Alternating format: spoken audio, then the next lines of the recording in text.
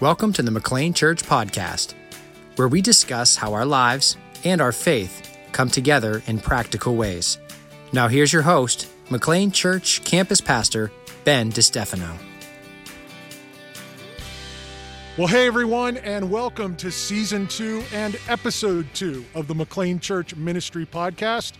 I'm your host, Ben DiStefano, Campus Pastor for McLean Church Erie and McLean Church Digital. We are back for another week of the second season of the Immerse Challenge, again answering your questions from the book Beginnings. So, thanks for joining us, and let's get going. As always, I'm joined today by lead pastor of McLean Church, Brian Kelly. Brian, great to have you back for week 2 of season 2.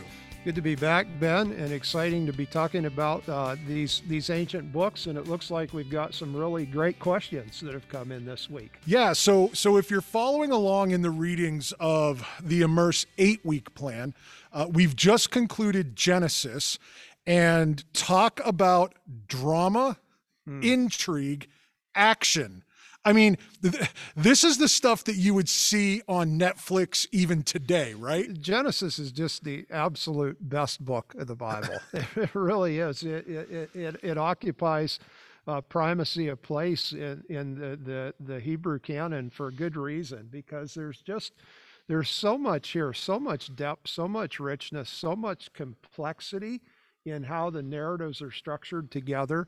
And it really, if we would let the book speak to us in its own terms and on its own level, it really will properly set the stage for us understanding and reading the rest of the Bible. It is a tremendous book. Is it fair to say it's like a prelude to the rest of the scriptures? Absolutely. And this is certainly how Jewish scholars understood the book, that it really set the whole thing in motion, not just in terms of what it told us factually or historically, but in terms of how it narrated God's work in history, with all the messiness, all the intrigue. It's like a drama series on Netflix. It's like the old episodes of Dynasty or Dallas, right? I mean, not that I watched that. I'm just saying. But your parents did. Yeah, exactly. Yeah. Exactly. That's it. Right. So, but it feels like that, right? I mean, it feels like this. What is going on? I thought this was the Bible, right? And why do we like those shows? We like them because in so many ways, it is our life, even though it's not our life. Mm-hmm. It's just different enough so we're not too closely connected.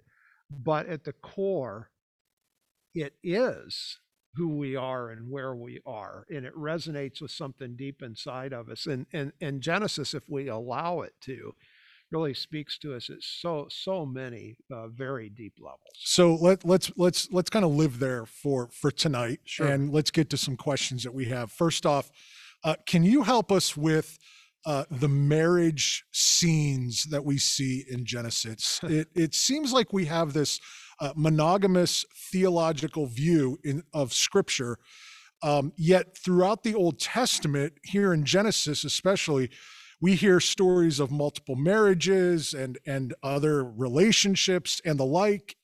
What is our 21st century mind to make of all of this?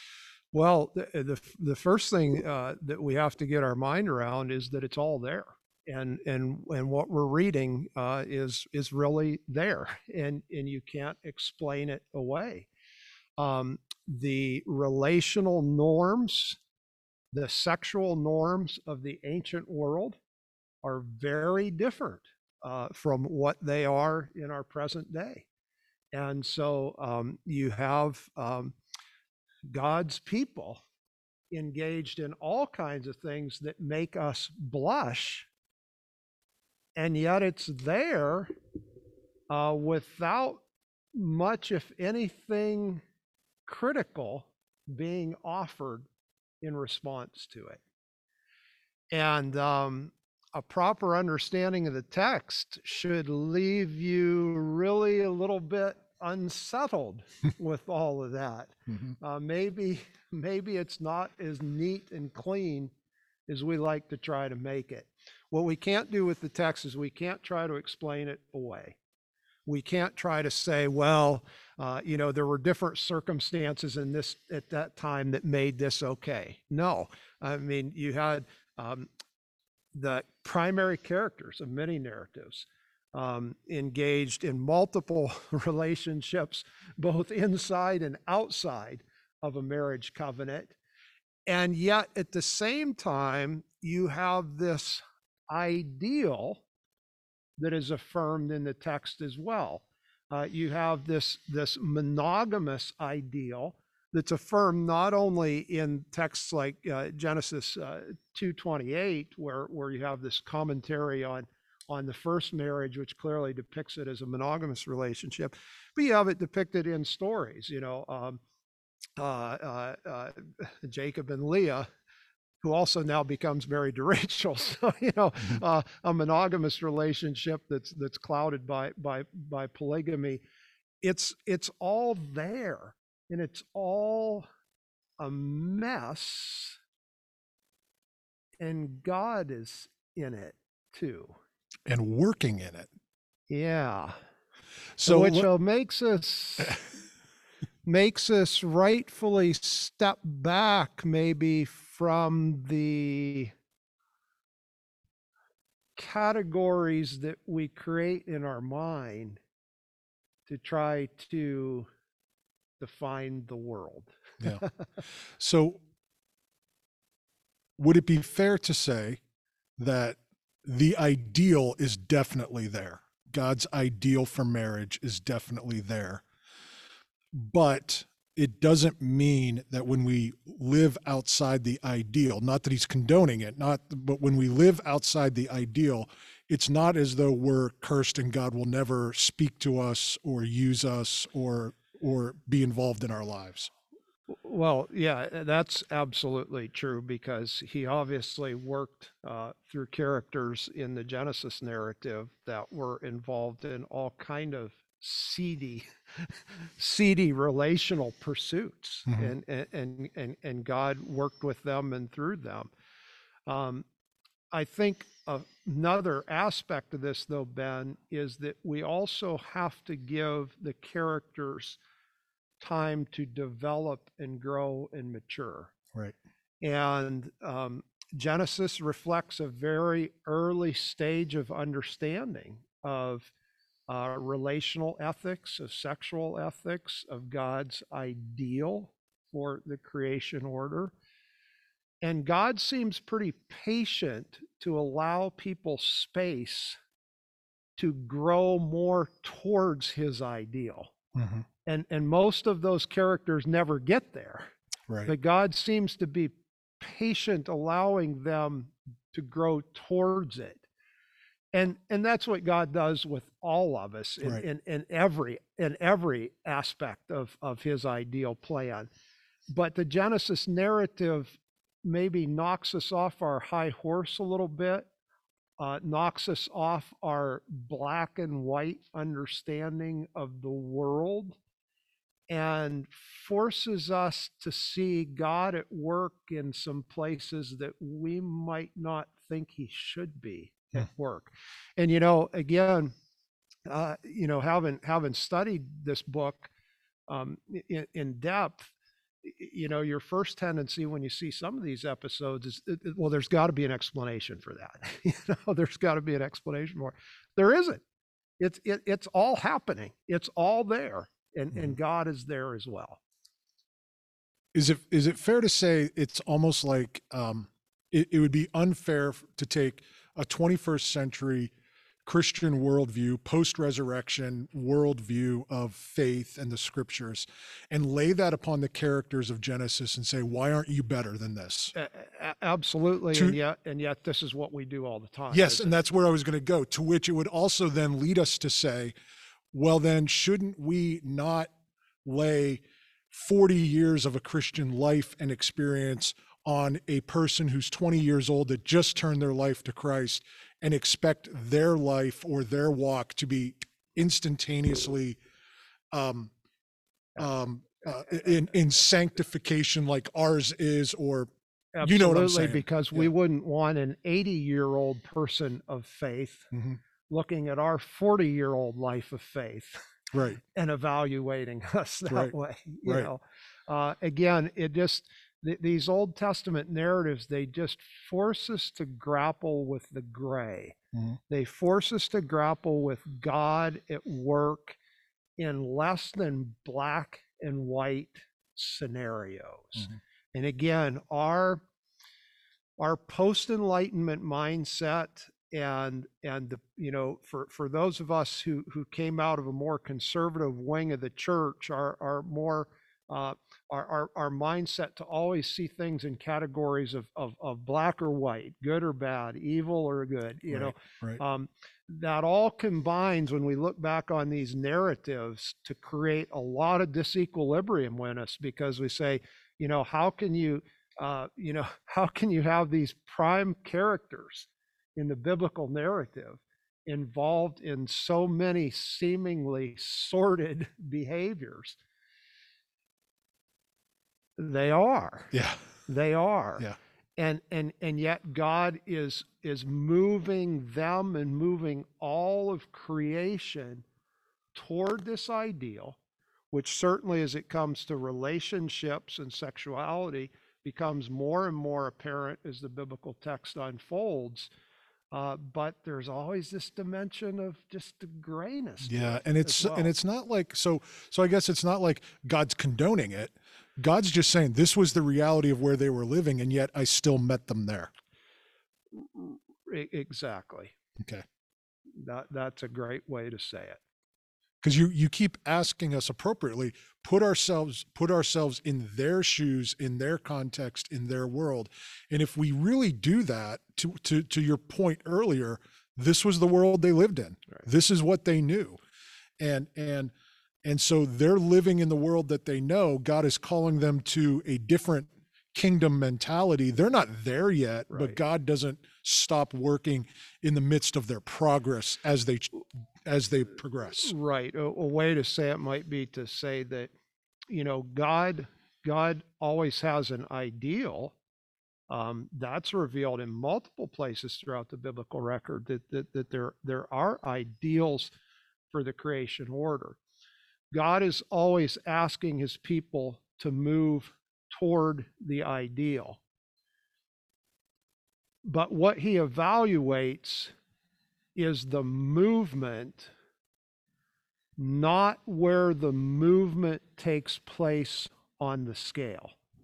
So I know our listeners can't see this visually, but if you think of a line on the table in front of you, and the left-hand point on the line representing the furthest point away from God's ideal in any area of life you want to pick, right, how you manage your time. And the right point being God's ideal for time management. God's always asking us to move toward his ideal, but he seemingly doesn't give any more credit to the person who's further toward the right than they are toward the left. He gives the credit to how much movement is taking place regardless of where that's happening on the scale. If that makes sense. So maybe for the Genesis patriarchs, the patriarch who went from having 22 wives down to 17, was moving. At least he moved. Yeah, was moving toward God's ideal. Well, it reminds me of Jesus' parable about the talents. Yes. The one who was chastised was the one who buried it and did nothing. That's Ergo, right. no movement. Right. There was no movement. Right.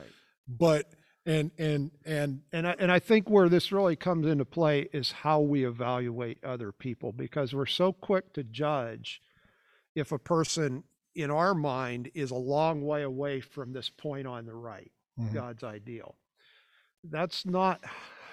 We don't have the right to judge that way, because that person may be way toward the left, but they're taking huge steps toward the right even though they're not there yet. Right. We have a tendency to judge other people's steps and distance, whereas God is simply celebrating movement. That's right. Yeah. Yes, absolutely. So maybe that brings us to a good setup for question 2, the idea of blessing and cursing in the scriptures. It's a theme even in I wish you would have started with this, by the way. Yeah, this was a much better one to start with. Well, we can edit it. Yeah. So it's a theme that even in our world today is probably misrepresented, but people will often say, oh, I'm blessed today. I'm blessed by God. God's blessed me this way. I'm blessed. And not to, take a lot away from that, but as they receive something positive in their life, they people will say they're blessed in life. Interesting, as a side note, they never talk about they're cursed by God. But anyway, we see this. So in the Genesis, getting back to Genesis, we see this in the family blessing or the distribution of family rights in the story of Jacob and Esau. Yes. The question is, why did God bless Jacob after he stole with purposeful deception? It's not like, oops, didn't see that happen. Yeah. This was first degree, willful, purposeful deception. He stole his birthright from his brother Esau. Why did God bless that? Yeah. So this is a great question because it really gets to the core of how we understand ancient documents like the book of Genesis. So this is really critical to understand. The authors of these ancient documents are using perspectives from their world to try to explain what they see happening. These ancient writers are using perspectives from their world to try to explain what they observe as happening. Remember, we said last week that it's not like the Pentateuch is being written in real time as these events unfold. The Pentateuch, these books are coming to final form, hundreds of years after the events that they talk about take place. The authors or editors, they're trying to make sense of what they saw happen. In the ancient world, how do you make sense of success and failure? It has everything to do with how the gods view it. It has everything to do with whether or not the gods are on your side, whether or not the gods favor you, bless you, or curse you. As this new God of Israel's religion emerges on the scene, it's easy to understand that ancient world mentality gets transferred to the God of Israel. He acts seemingly like the rest of the gods do, except he does act quite a bit different on some occasions. Right. But certainly everything in life, because we attribute it either to the favor or displeasure of the gods, it would make sense that we would attribute everything that we see happening in Israel's life either as a result of the favor or displeasure of this new God that we're worshiping. So how do you explain why a scoundrel like Jacob, and he is, Jacob is an evil guy. He happens to be the father of Israel, but he's malicious, he's mischievous, he's a scoundrel. Although he has some really great qualities too. He works 7 years for his wife. And how do you explain that he becomes the father of the nation? Well, the only way you can explain it is to say he was blessed by God. And how can you explain in the ancient world why something good doesn't happen to somebody who seemingly might deserve it? Well, the only thing you can say is he was cursed by God. This is how the ancients explained reality. The reason we have problems with that is because we have been taught to treat the biblical books like these sterile present-day documents that can be interpreted and evaluated from a present day standard divorced from their ancient settings. We can't do that. We have to do what God did. We have to give credit to the ancient authors using language they understood, using realities they understood to try to describe what they saw happening in the ancient world. The New Testament writers, hundreds of years later, they add a corrective to a lot of this thinking.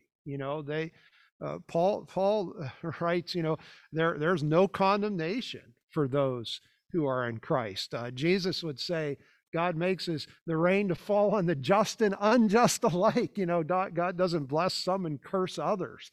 That's an ancient world way of thinking. But we've got to let the ancients have their place. We've got to let them have their say, and we've got to be able to interpret the text in light of that ancient world perspective. So why Jacob get the birthright? Yeah, I mean, no, I think that's a great. But I think some of us are probably sitting here going, because in God's plan, Jacob was his choice to become the father of the nation of Israel. Jacob, the scoundrel, is God's choice to do this incredible work of revealing God to the world. The question should not be, why didn't Esau get chosen for that? That's a post-enlightenment question. Mm-hmm. The question should be, why did Jacob get chosen? Why did God choose this guy with so many flaws, so many issues, to become such a pivotal character in his work? And the takeaway is, oh my, if God could use Jacob, maybe he's got a plan for me. And of course, the New Testament writers tell us, yeah, absolutely, God does have a plan for us. Right, and back to your previous point in opening up tonight, Genesis is the prelude for the entire Scripture. Yes. So if this is in the prelude, or if this is part of the thesis statement of the Scriptures that Genesis writes, then that's why David is who he is, and because he's no great guy either. Oh, David's terrible. I mean, the texts, when we really get beneath the surface of the text of David's life, I mean, yeah, it's. I mean, right to the end. I mean, why, when he's dying, you think they throw the teenage girl in bed with him? Right. Because David likes his sex, and this is a way that maybe we can revive the dying king. Give him this young girl to sleep with him. Right. This is the deathbed comment on David. And I would argue, and yet David is a man after God's own heart. The apple of his eye. What do you do with that? Exactly. And I would argue that that's David from the beginning.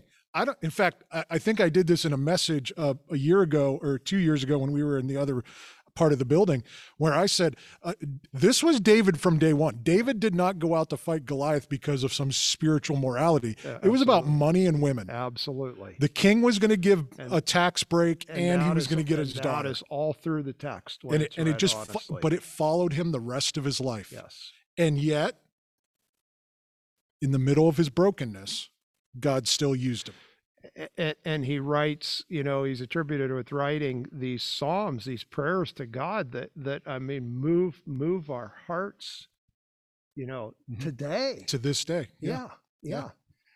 So again, the big takeaway, not to make this all academic and intellectual, the big takeaway is, oh my, if God is working with these people and in the midst of these circumstances, when I look at the mess of my life, when I look at the mess I am, when I look at how far I live from God's ideal in area A, B, or C of my life, I've been taught by this dualistic post-enlightenment mentality that I'm either all good or all bad. And God doesn't see me that way. He sees me as a work in progress. Yes. And he's present even in those areas of my life that aren't all neat and tied up. And the power of that message for today is the grace and the compassion and the love and the forgiveness, because what we've done in a cancel culture is we've canceled people because of their brokenness. Absolutely. You are now disqualified. Yes. And that is just not the narrative of Scripture. And the beauty of that is that from the beginning, this was God's design. Yes. And so glad that we can go back now and recapture that. But boy, if we would have had that mindset. Well, and isn't this what Jesus recaptures? Mm-hmm. Jesus almost it takes us back to the book of Genesis in his life, because now he's interacting with all the people who have been written off, but who, by the way, seem to look more like the heroes in the Genesis story, you know, and they're the people God in the person of Jesus is being attentive to. Yeah, and then when you get to Hebrews, and the ancients were commended. Yes. The cloud of witnesses, the cloud of faith, scoundrels, all Doesn't of them. it just mess with your head? It does. It just gives me a headache. The book of Genesis is it's just great. But it brings up this idea, and it leads into this next question. It brings up this idea of the sovereignty of God. Yeah. So let's go to Joseph, and this idea of God's sovereignty plays out in Joseph's life as well. How does God's sovereignty in Joseph's life speak into our lives? Joseph would say, would look at his situation and say, God intended this for good. Yeah. Great for him to have such a good perspective. I'm not sure I'd have that, but he did. And then with that, how should we view our prayers for help in our suffering, assistance in our circumstances, our prayers of hope for the future, when I'm sure Joseph had those prayers, but didn't understand when they were going to happen.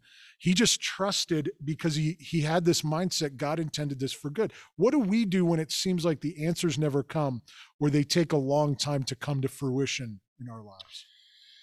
Oh my, I mean, this is a multi episode question. So let's try to keep it focused on how we interpret the book of Genesis. Sure. Again, these stories aren't being written down in real time. They're being written, at least in their final form, hundreds of years after the fact. We know that when people write histories today that we consider objective histories, oftentimes perspectives are put in the characters' minds that they may or may not have had at the time the event actually happened. Hundreds of years after the Joseph story, it's so easy to see that even though this was a tragic happening in the life of Joseph, I mean, the whole story, you know, it's 80% tragic and 20% positive. Centuries later, the perspective is almost reversed.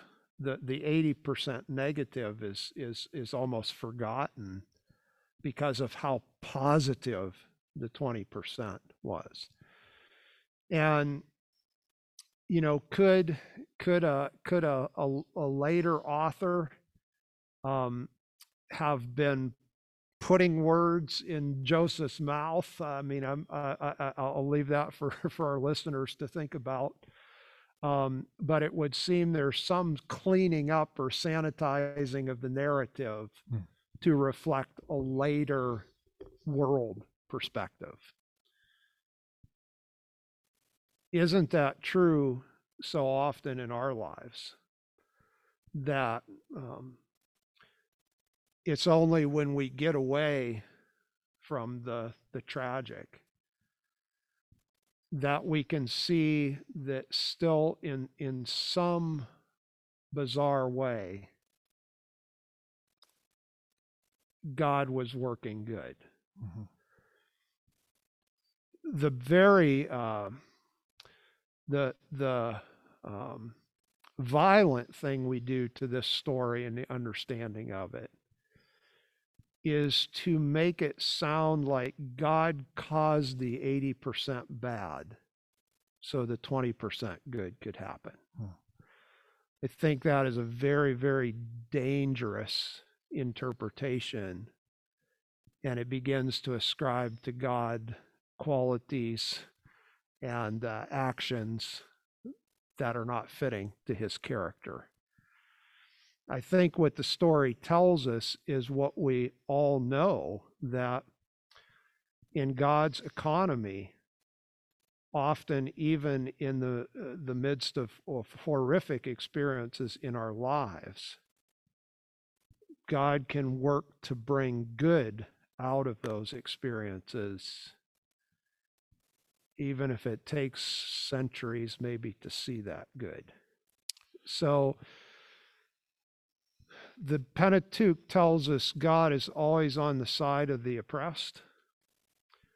God is always listening to the cry of the brokenhearted.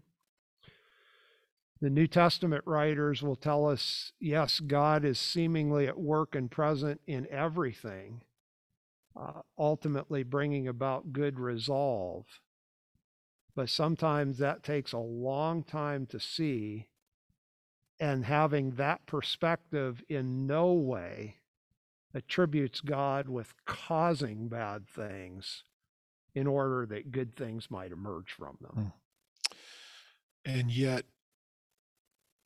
isn't that how many people today view God? Oh, causing tragedy. Absolutely, because we have so championed God's sovereignty that we've excluded human freedom. Mm-hmm. And so God gets credited with all kinds of things, good and bad, that might not necessarily be appropriately attributed to him. Yeah, and so if in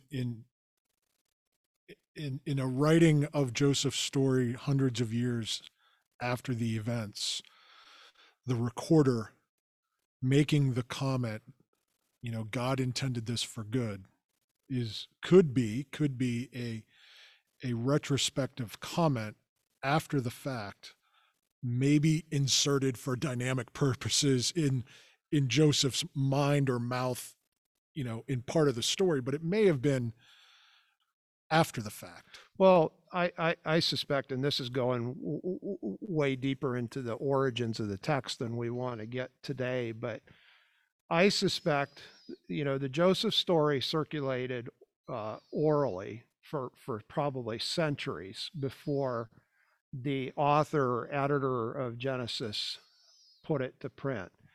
I suspect very early on in the Joseph story, this became part of the narrative because very early on, people could see that, oh my, it's through these tragic events in Joseph's life that we get to Egypt. But it isn't interesting that when we get to Egypt, it becomes enslavement again, mm-hmm. So it's only intended for good for a little bit, right. Right. But then we're enslaved so that we might come to hear or recognize this new God who's a friend of slaves. So there's this up and down a pattern to the narrative. And I suspect very early on in the text's development, this became part of the story. And I mean, perhaps going right back to Joseph, perhaps, because this is what he said in the moment. Again, we've got to give the human dimension of the story, though, due credit, because we know historians all the time put thoughts and words in people's mouths that, they may or may not have said. And we consider it history, because the historian was acting on an informed understanding of the time. Again, I think this became attributed to the story probably very early on, because in hindsight, you could see, yes, this was terrible, but there was a dimension. God was still at work in the midst of it. And it doesn't change that moving forward, because even in the New Testament, Paul says, and God works all things together for good. I don't know that he was echoing Joseph, but you could put the two side by side and say. Absolutely. I mean, Paul's very familiar with the Joseph narrative. Right. Yeah. And this narrative should be this wonderful